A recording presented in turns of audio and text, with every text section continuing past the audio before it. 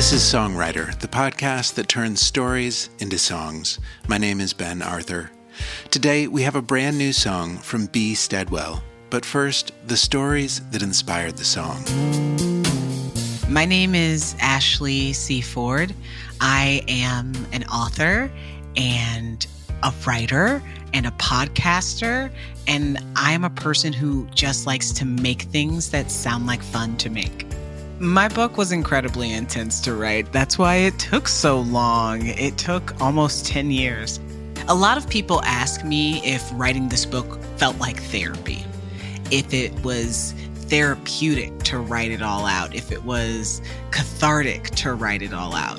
And my answer to that is always no, but it did give me a lot of reasons to seek therapy. As I was writing the book, as I was coming upon memories and moments that would rise out of my mind or out of my new understanding of an experience or even circumstance that I was just born into, those new realizations required a new kind of processing or a different kind of processing than I had ever been used to trying or even knew I could try in some cases. And that required me to, go to therapy, go to counseling. I mean, to be perfectly honest, in order to finish the book, I had to go away to a place I call trauma camp and get intensive therapy for a little while. And a lot of that was to simply convince me for once and for all that my story was mine and I owned it and I was allowed to share it, and that my love for my family, my love for people in my life who have come in or out for many reasons did not require my silence.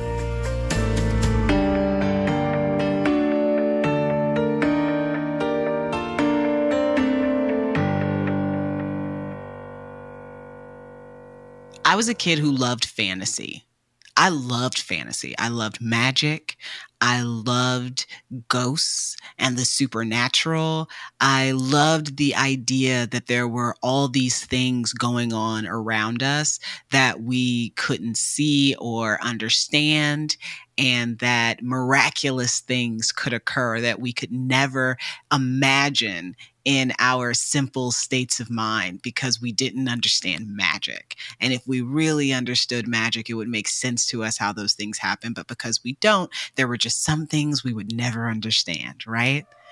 And I held on to that not just in terms of, maybe one day Jonathan Taylor Thomas will ask me for my hand in marriage, but also things like maybe my dad is in prison for something that he didn't do. Maybe my mother is only this way because she doesn't have someone in her life who loves her romantically. And if she did, then she would finally be so happy that she wouldn't have to be mad anymore. I just sort of grew up, and I grew out of the fantasies that we tell ourselves about why people do the things they do, and also the fantasies we have about what we can know about another person and what we can believe when another person says it's true.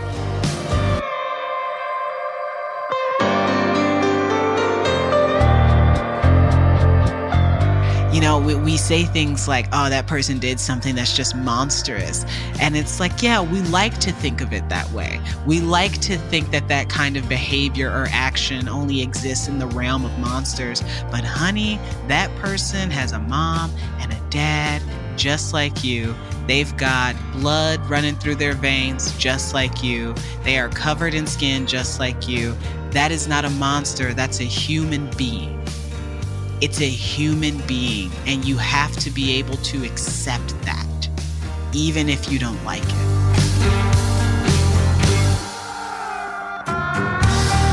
I think that when I was noticing this pattern of violence against animals and how it mirrored in some ways the violence I was seeing constantly enacted upon my peers as children. It seemed like those two things might have something to do with each other. In my story, these were two tracks, two patterns that ran along the same paths. And I felt like that was something really stark that I wanted to point out, because it's this idea that in order to protect innocence, we must beat it down. We don't think of children as being treated that way. We think of children as being highly protected and sheltered, but children are treated that way all the time. Children are sacrificed to the desires and fantasies and delusions of adults every day.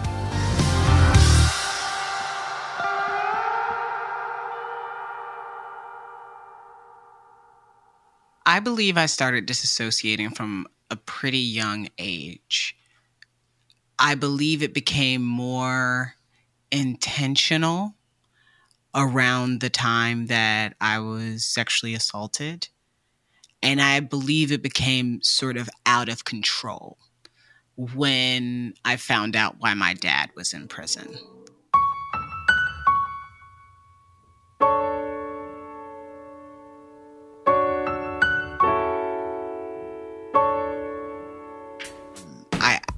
I didn't really have the real life dad anymore.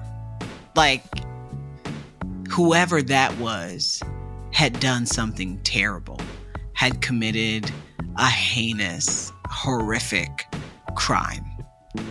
But I still had this dad in my fantasy world. The dad who one day was going to show up and literally on horseback and pick me up from school and take me somewhere else. And that world was so much more consistent and so much more peaceful than reality, where not only was my dad most likely never going to come home, never going to come pick me up from school, but also he was a bad person. He was a bad man. My grandmother was not a great communicator.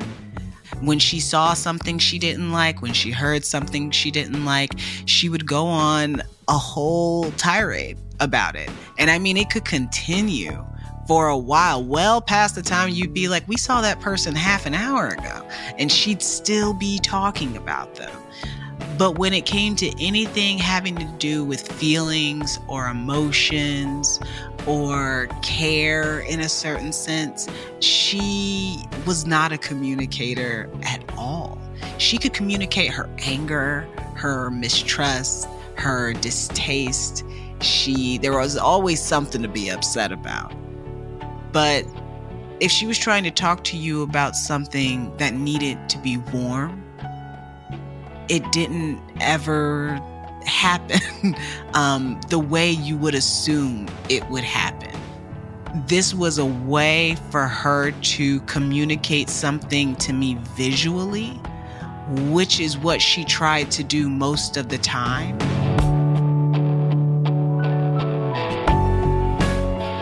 This is Ashley C. Ford reading an excerpt from her memoir, Somebody's Daughter.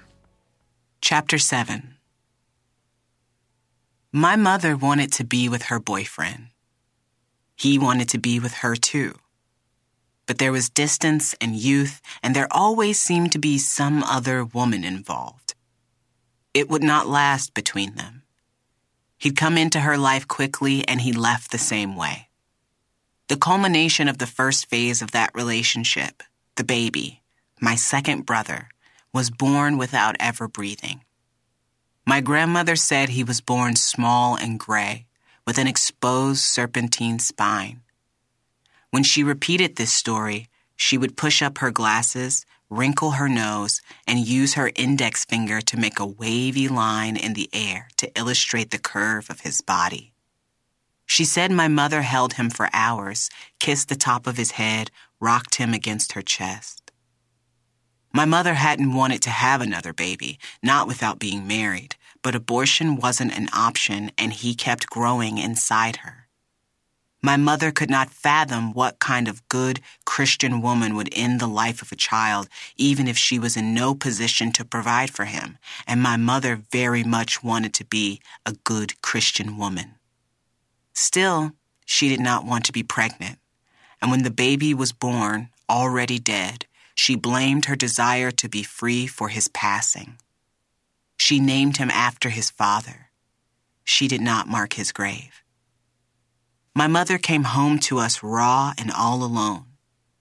My grandmother told me she sat in the bathtub for hours, bleeding into the water. She stared into the space between herself and the walls, her body purging its sin, staining the off-white fiberglass. Her silence worried my brother and me for reasons we couldn't grasp just yet. He and I would sit close enough to hear the water make small splashes when she adjusted herself, making sure she wasn't giving up on breathing or living, that she wasn't giving up on us. On the other side of the door, my mother sent noiseless prayers into her bathwater, repenting in spontaneous expulsions, oblivious to the world growing red around her. Grandma and my mother's sisters wanted her to be well. They took her back to see the man who had delivered baby Daryl and the hole in his back. They told him my mother's symptoms because she'd lost her voice somewhere down in her chest, somewhere they couldn't reach in and grab it. She'd stopped trying to find her voice days before. She was content in her silence, in her bleeding, and in her inevitable demise. The doctor told my grandmother it was psychosomatic. My grandmother called him a quack and a demon. He said, "There's no reason for her to be bleeding anymore. She's using her mind to punish herself. She won't get better until she chooses to get better." Someone decided my brother would stay with my mother and I would leave with my grandmother.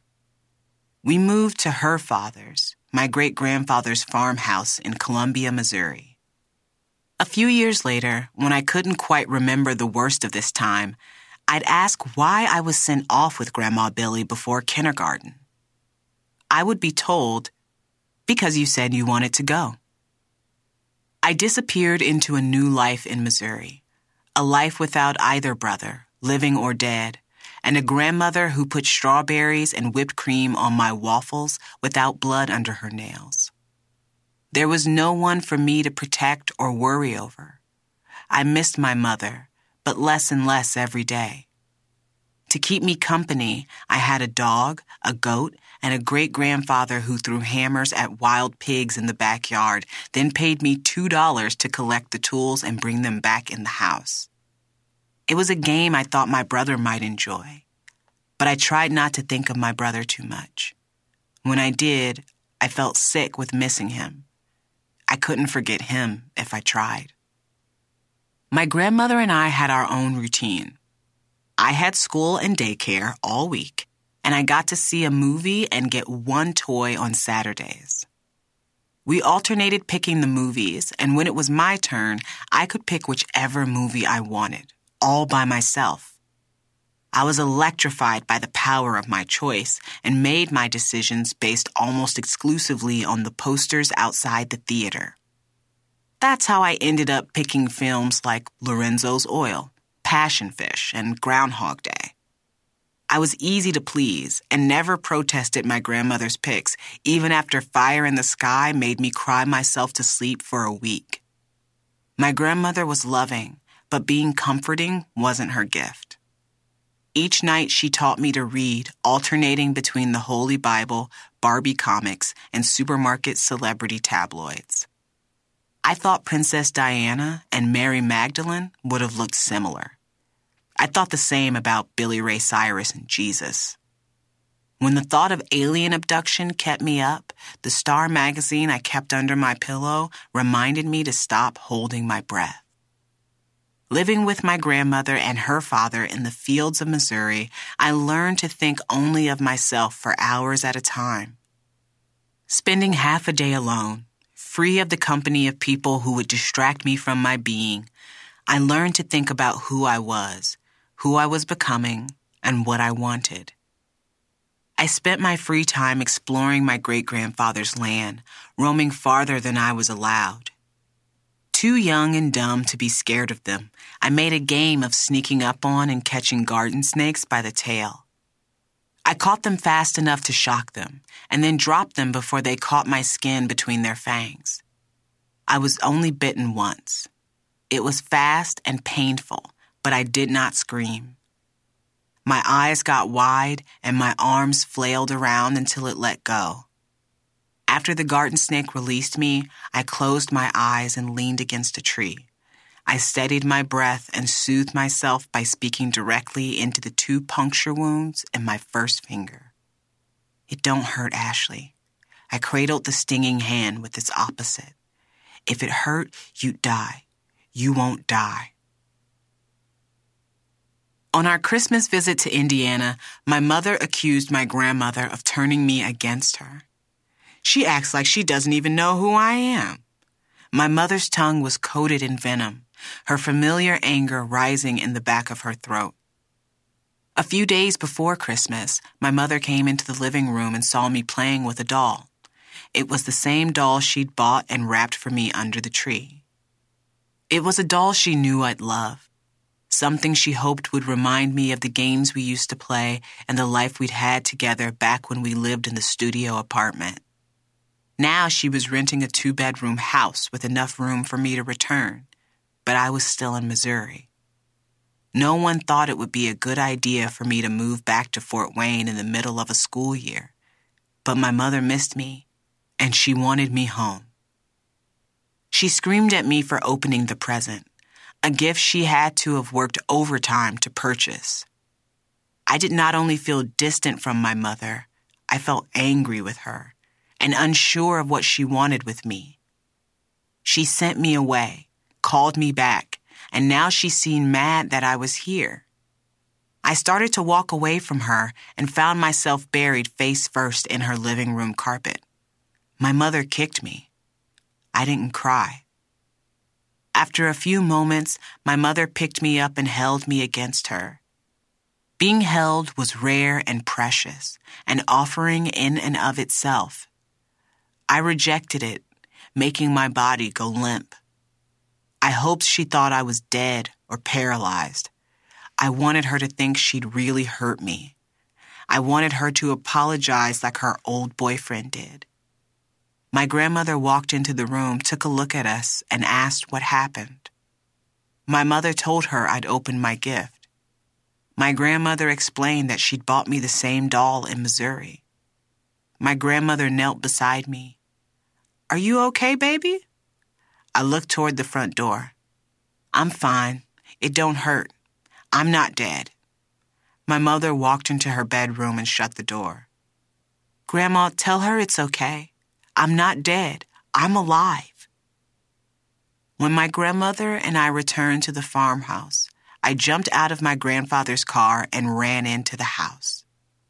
I ran into the sitting room where my tea set was always on the back table, then into the bathroom where my good toothbrush was still in the pink cup behind the sink. I touched all of the things that reminded me of my new life in Missouri where no one hit me. I could read as much as I wanted, and there were no rusty red stains left in rings around the bathtub. I spoke to my grandmother without looking at her. "Don't ever make me leave again, okay? I don't want to leave again." She looked down at me, then into the backyard, into the places I played without permission.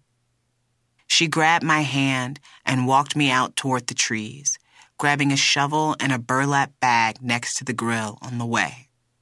We walked farther and farther back until we were in the part of our land where my great-grandfather let the grasses grow long. My grandmother stomped around a bit, then staked the shovel's blade into the dirt. She dug slowly and with purpose, like she was sneaking up on the earth spread out before us.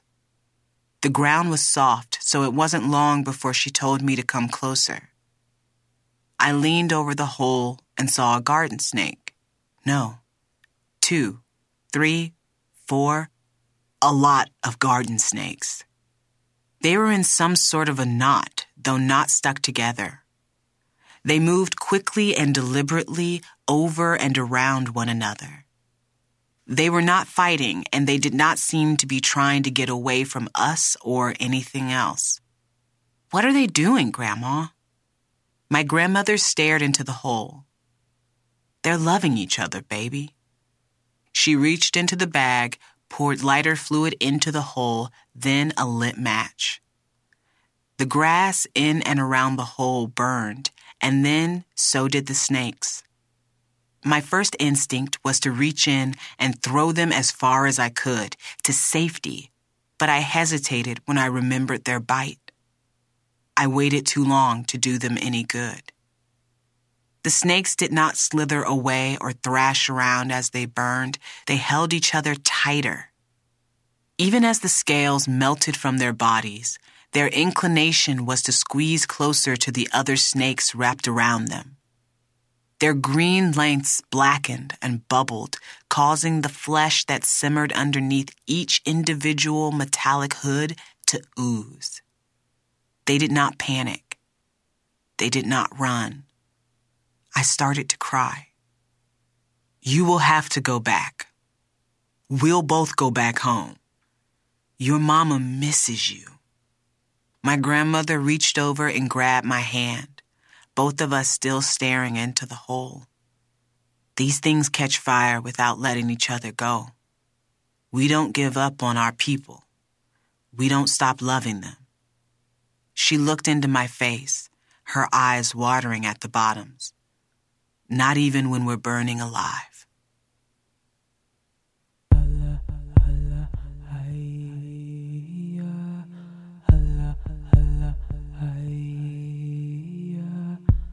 And now for the song written in response.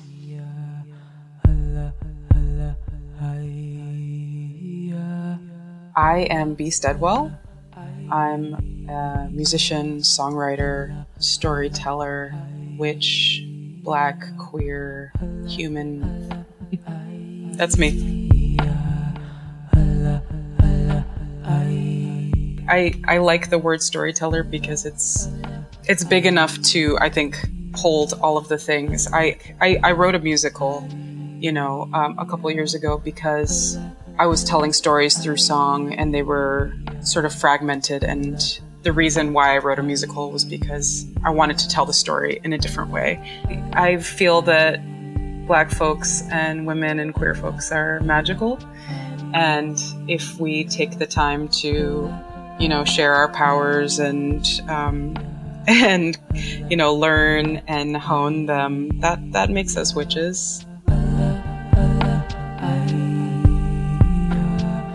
Technology is a big part of my work, mostly out of necessity, because I didn't go to school for music. I wasn't really formally trained in any instrument or music theory. And when I started creating music, I was alone, mostly. And I didn't necessarily have the language to, or even maybe the confidence to work with musicians and to team up with instrumentalists. So I learned how to record myself. The loop pedal, I bought a loop pedal sort of as a writing tool, but then I started creating live performances on the loop pedal. It really is about layering, pieces of me, pieces of my voice, pieces of my experience, and creating sort of the inner thoughts of the feeling, the many shades of a feeling or of a story. It does feel really nice, that base level of your voice, just in a forest of voices. A cello is gorgeous, piano can really move you, but a voice is the most literally human instrument. And I think people connect to it in a really emotional way. I do anyway. So even having the tools to do more, I think that's like the voice, the layered voice is really my favorite tool, my favorite instrument.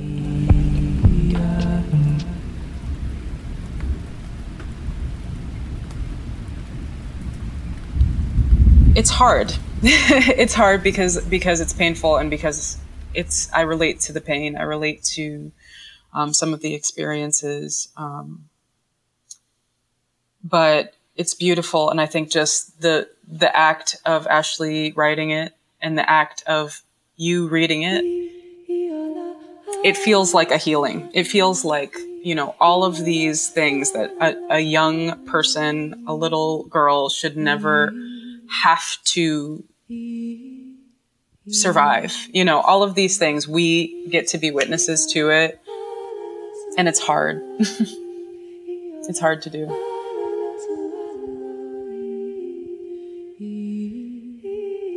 A lot of the things that in my life are different from Ashley's story, but Black girls are the most ignored, the most disposable, like in this world, in this society. Like, for the most part, you know, I suffered from sexual abuse. I suffered from a lot of things, and like, it's just easy to it's easy for that shit to happen to us. It's easy for us to be ignored. It's easy for, you know, our voices to be muted. And I think the worst part is saying, yeah, I didn't die. I survived. I'm okay. You know, the suppression of like feeling the feelings, because there's nobody there to take care of you. There's nobody there to say like, I see you, I'm here for you, I'm protecting you. And that's the thing, the lack of protection, I think, that is you know, across different kinds of experiences, like Black girls, women of color, we're not protected. So I related to that. It's emotional. It's hard. I don't want to access that all the time.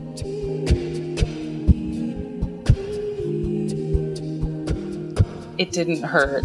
I didn't cry. You know, if it hurt, you would die, and you didn't die. That's like, reading that and even saying that now is like really heavy.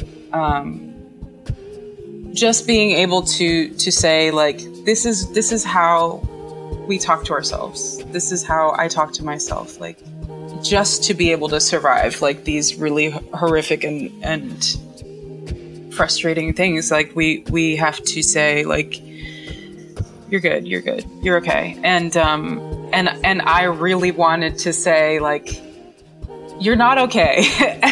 And it did hurt. And it's like really, really like all of these things, like the fact that you go to your grandma's house and like you experience love, you know, familial love that every child should experience and should be, you know, it should be ordinary.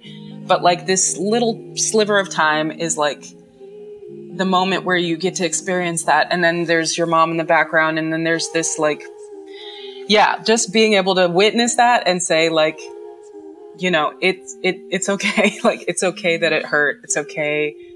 In this moment, we can actually just say, this happened, and this is the fucked up stuff we had to do to get through. And also like, it's not okay. None of it's okay. We're not okay.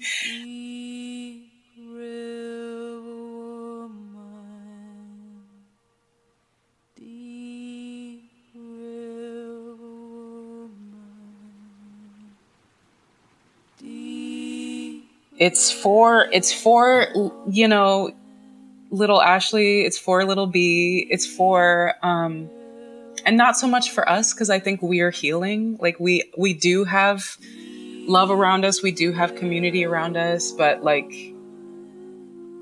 anytime you read a story like this, it's like there are people going through this now. And I hate it. I hate that, you know.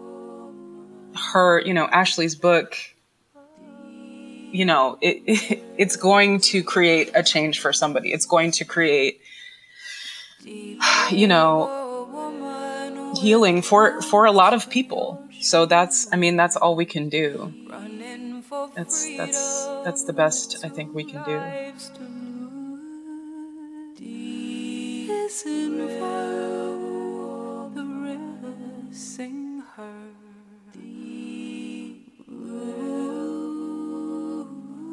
I wanted to create a melody that was haunting and beautiful and like a little bit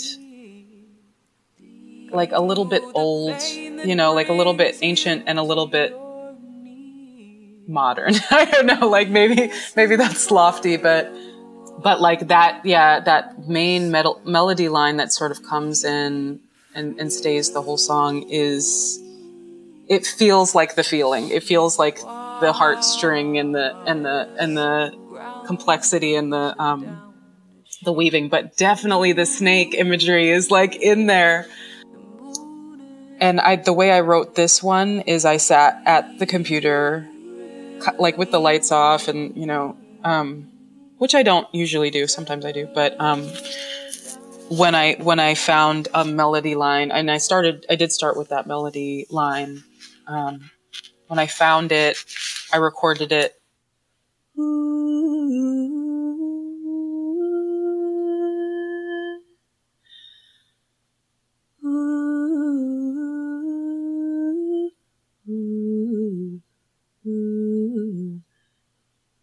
So I started with that. I recorded it and looped it and wrote to it.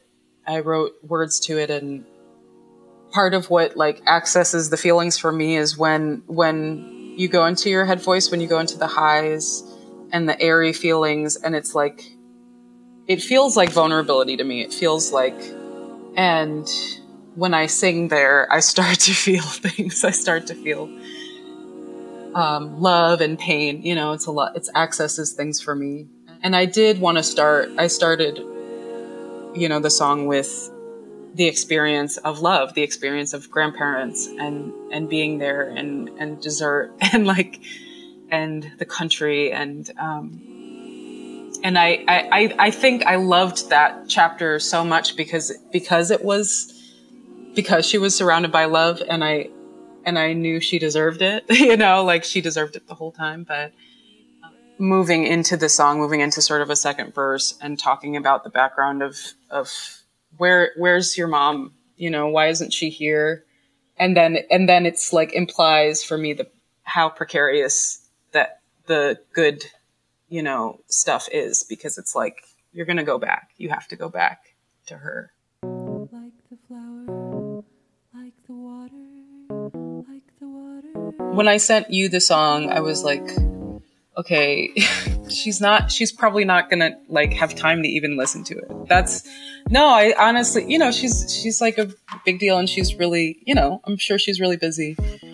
And I kind of sent it, and I think you sent me an email back, and I was like, I'm not opening this, because I was just like, it's gonna be something like she thinks it's cool, you know, like, I don't know, like something really vague.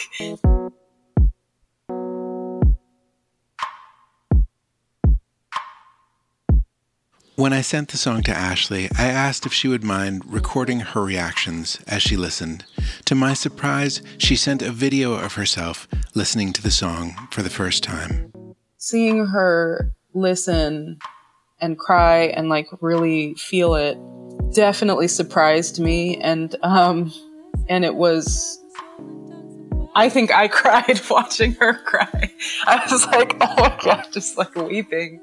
Because I was like, I so deeply like honored that she even took the time to listen to it, and then like that she felt it, you know, was such a gift. Like, it's such a big deal to me. Yeah, that video is like, it's so beautiful.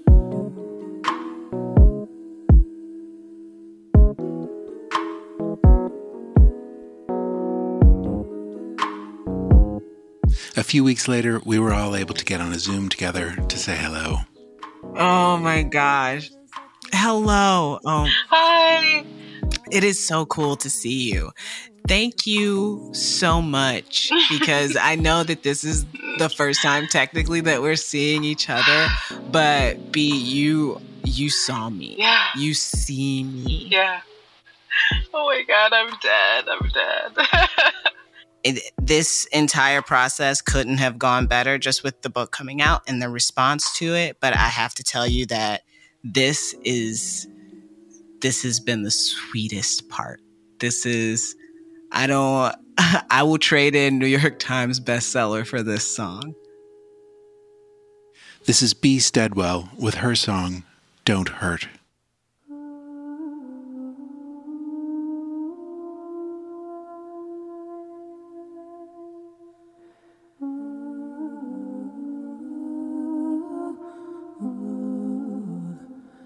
I didn't scream. I didn't cry. Said it don't hurt, Ashley. If it hurt, you'd die. And you won't die.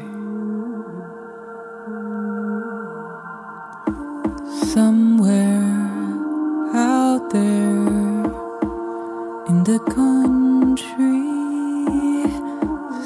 somewhere, I swear, someone loves me. Sky full of stars and yard full of green. Grandma's hands and grandpa's lap and pies with whipped cream.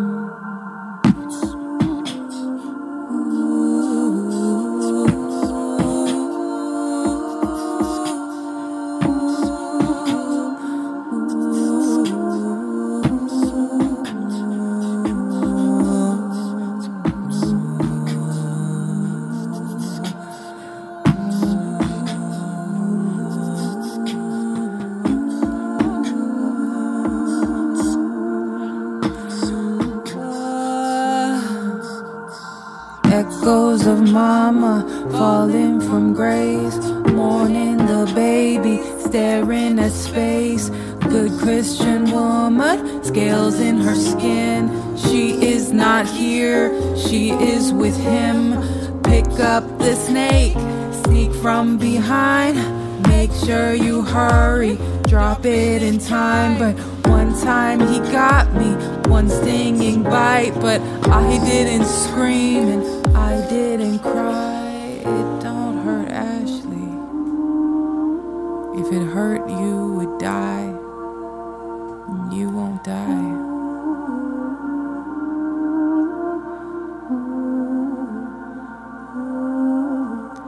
I didn't scream. I didn't cry. It don't hurt, Ashley. If it hurt you.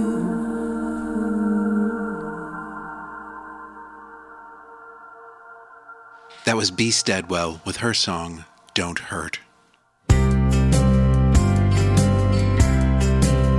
The next episode of Songwriter features an excerpt from Jonathan Franzen's novel, Crossroads, and a brand new song written in response by one of Jonathan's favorite bands, Wussy. In other news, the first in-person and live performance of Songwriter will take place on the 23rd of July in London. The show will feature a reading from best-selling author Charlie Gilmore and brand new songs written in response by me and Mat Shadiso.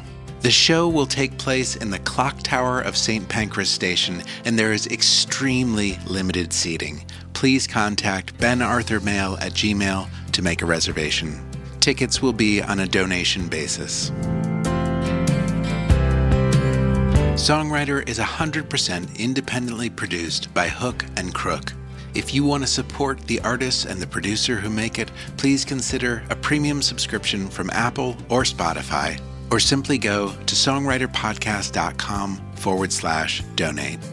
5-star ratings and kind words in reviews on social media or in person are always appreciated too. You can always get early access to the Songwriter Podcast at Paste. Just go to pastemagazine.com and search for Ben Arthur. And while you're there, check out the Paste Podcast or get it wherever you get yours. Finally, thanks as always to Rob Reinhardt and Acoustic Cafe.